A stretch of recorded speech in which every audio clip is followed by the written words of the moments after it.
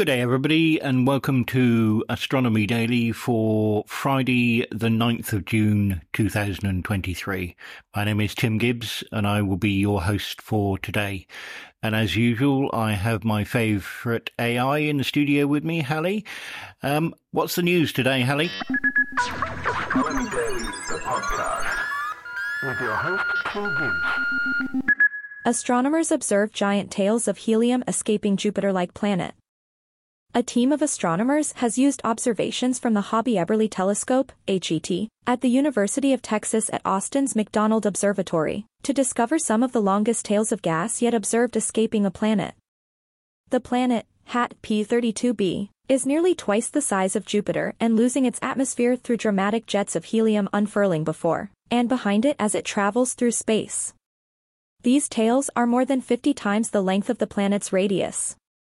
The discovery is published June 7 in the journal Science Advances. Tails of escaping material around planets are not unheard of. They can be the result of a collision freeing a trail of dust and debris. Or, they can be caused by the heat of a nearby star energizing and blowing a planet's atmosphere into space. However, tails as long as HAT P32b's are truly remarkable. It is exciting to see how gigantic the extended tails are compared to the size of the planet and its host star, said Zhou Jianzhang, NASA Sagan Fellow at the University of California, Santa Cruz. He led the team that made this discovery while part of the University of Texas at Austin HET Exospheres Project. The HET Exospheres Project studies the atmospheres of planets outside of our solar system. Earth's highest, coldest, rarest clouds are back. How to see the eerie and noctilucent clouds this summer. Look north as the stars appear in June and July to have a chance of seeing rare noctilucent, or a night shining, clouds with the naked eye. Look up an hour or two after sunset and before sunrise over the next few months and you may see ethereal blue, silver, or golden streaks in the northern hemisphere's northern skies. Called noctilucent clouds, meaning night shining clouds in Latin, or NLCs. These strange-looking patterns in the sky are the highest, driest, coldest and rarest clouds on Earth, according to a 2018 study of the phenomenon. These shimmering, night-shining clouds appear in the mesosphere, a layer of Earth's atmosphere above the stratosphere and below the thermosphere, about 47 to 53 miles, 76 to 85 kilometers, above Earth's surface. Sometimes dubbed space clouds, NLCs form just below the invisible boundary where Earth's atmosphere ends and outer space begins, roughly 62 miles, 100 kilometers, above the planet's surface. According to NASA, the NLCs occur when water vapor freezes into ice crystals that cling to dust and particles left by falling meteors high in the atmosphere, which reflect sunlight. The peak season for observing NLCs from the northern hemisphere is around the summer solstice in late June through the end of July, when they're most easily visible from about 50 to 70 degrees north latitude. However, some NLCs have already been spotted this month in colder, northern regions like Denmark, according to spaceweather.com. Gemini North back on sky with dazzling image of supernova in the Pinwheel Galaxy. The Gemini North Telescope, one half of the International Gemini Observatory operated by NSF's NOR lab, has returned from a 7-month hiatus literally with a bang, as it has captured the spectacular aftermath of a supernova, a massive star that exploded in the large, face-on, spiral pinwheel galaxy, Messier 101. The supernova, named SN2023X, was discovered on May 19 by amateur astronomer Koichi Itagaki. Since its discovery, observers around the globe have pointed their telescopes toward Messier 101 to get a look at the burst of light. Over the coming months, Gemini North will allow astronomers to study how the light from the supernova fades and how its spectrum evolves over time, helping astronomers better understand the physics of such explosions. The appearance of SN2023X is rather serendipitous for the Gemini North Telescope, which is back to observing with its primary mirror repaired and recoat after suffering damage in late 2022.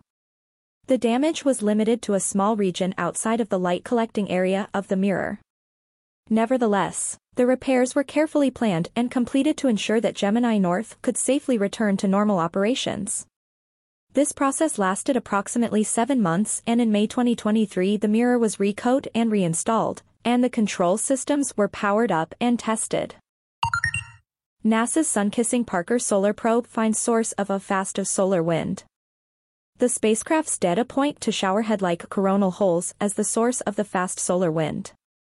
NASA's sun-touching Parker Solar Probe has flown close enough to our star to spot the fine details of the solar wind, including its origin, coronal holes, in the sun's atmosphere.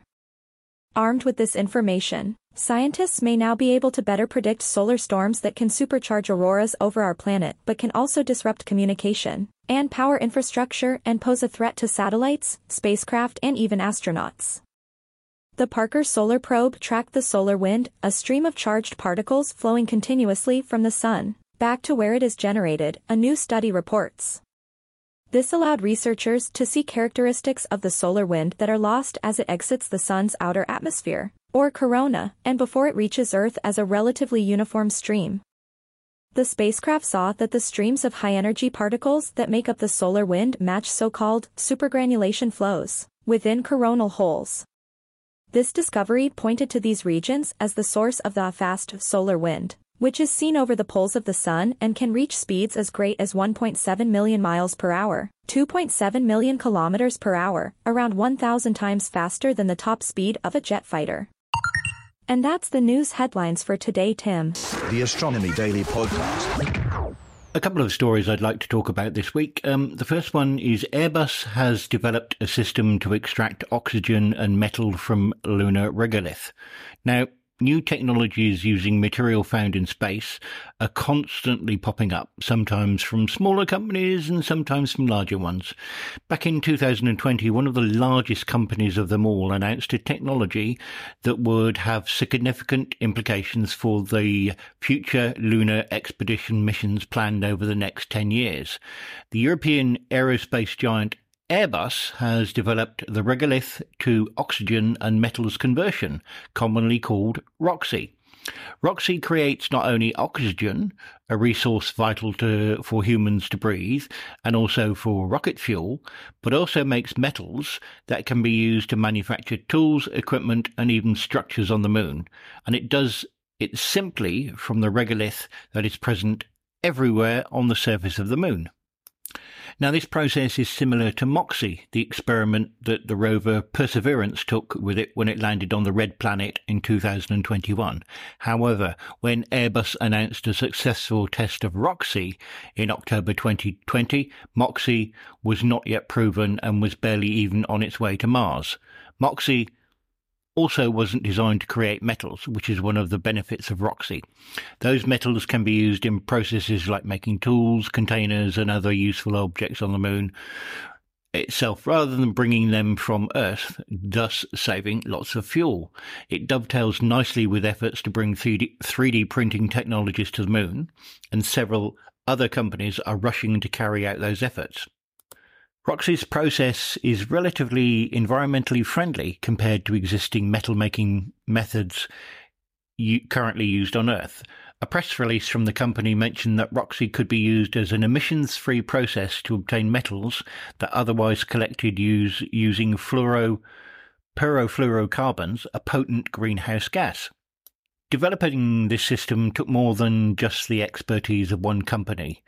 Airbus collaborated with various universities and other companies on the project, including the Fraunhofer, the German Research Institute, and a team at Boston University. The Mars Express Orbiter, the European Space Agency's first interplanetary mission, entered orbit around Mars on June 22, 2003. Since then, the probe has mapped the Martian surface using its high-resolution stereo camera, an instrument built by the German Aerospace Center with commercial partners. In honour of the mission's 20th anniversary, a celebration occurred last Friday, June the 2nd, at the European Space Administrator's Space Operations Centre in Darmstadt, Germany. During the festival, a series of global colour mosaic images were live-streamed from Mars Express Orbiter to Earth. The mosaic is a result of a high-altitude campaign conducted by the HRSC science team and state-of-the-art image processing.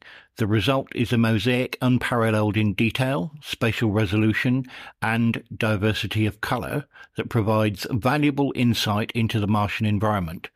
This includes revealing the surface composition, demonstrating how water once flowed there in the past, and modern meteorological phenomena. For almost 20 years, the HRSC mapped close to the entire surface of Mars in colour and 3 dimensions with unprecedented resolution. This is possible thanks to the camera's front colour channels and 5 of the panchromatic end-air stereo and photometric channels. The camera, operated by DLR Institute of Planetary Research, was originally to last 1 Martian year, which is about 687 Earth days. But the mission's success prompted ESA to extend the mission repeatedly, most recently until the end of 2026. Now, don't forget that you can find the details about our podcast on spacenuts.io with Steve Dunkley as host on Monday and myself, Tim Gibbs, host on Fridays. You can also find details of our parent podcast, Space Nuts, on spacenuts.io as well. Now, over to you, Hallie, for this week's really bad dad joke. I hope it's a good one. Why don't scientists trust atoms? Because they make up everything, just like the vastness of the universe. And here is an extra one for you. Why did the astronaut become a musician? Because he heard there were some great gigs on the stars. Yes, Ellie, you have surpassed yourself this week. Now, don't forget, people, you can find Astronomy Daily on Monday with Steve Dunkley and myself, Tim Gibbs, on Fridays. Over to you, Steve, for Monday's episode. Thanks for listening, everybody. Bye-bye. Bye. The Astronomy Daily Podcast.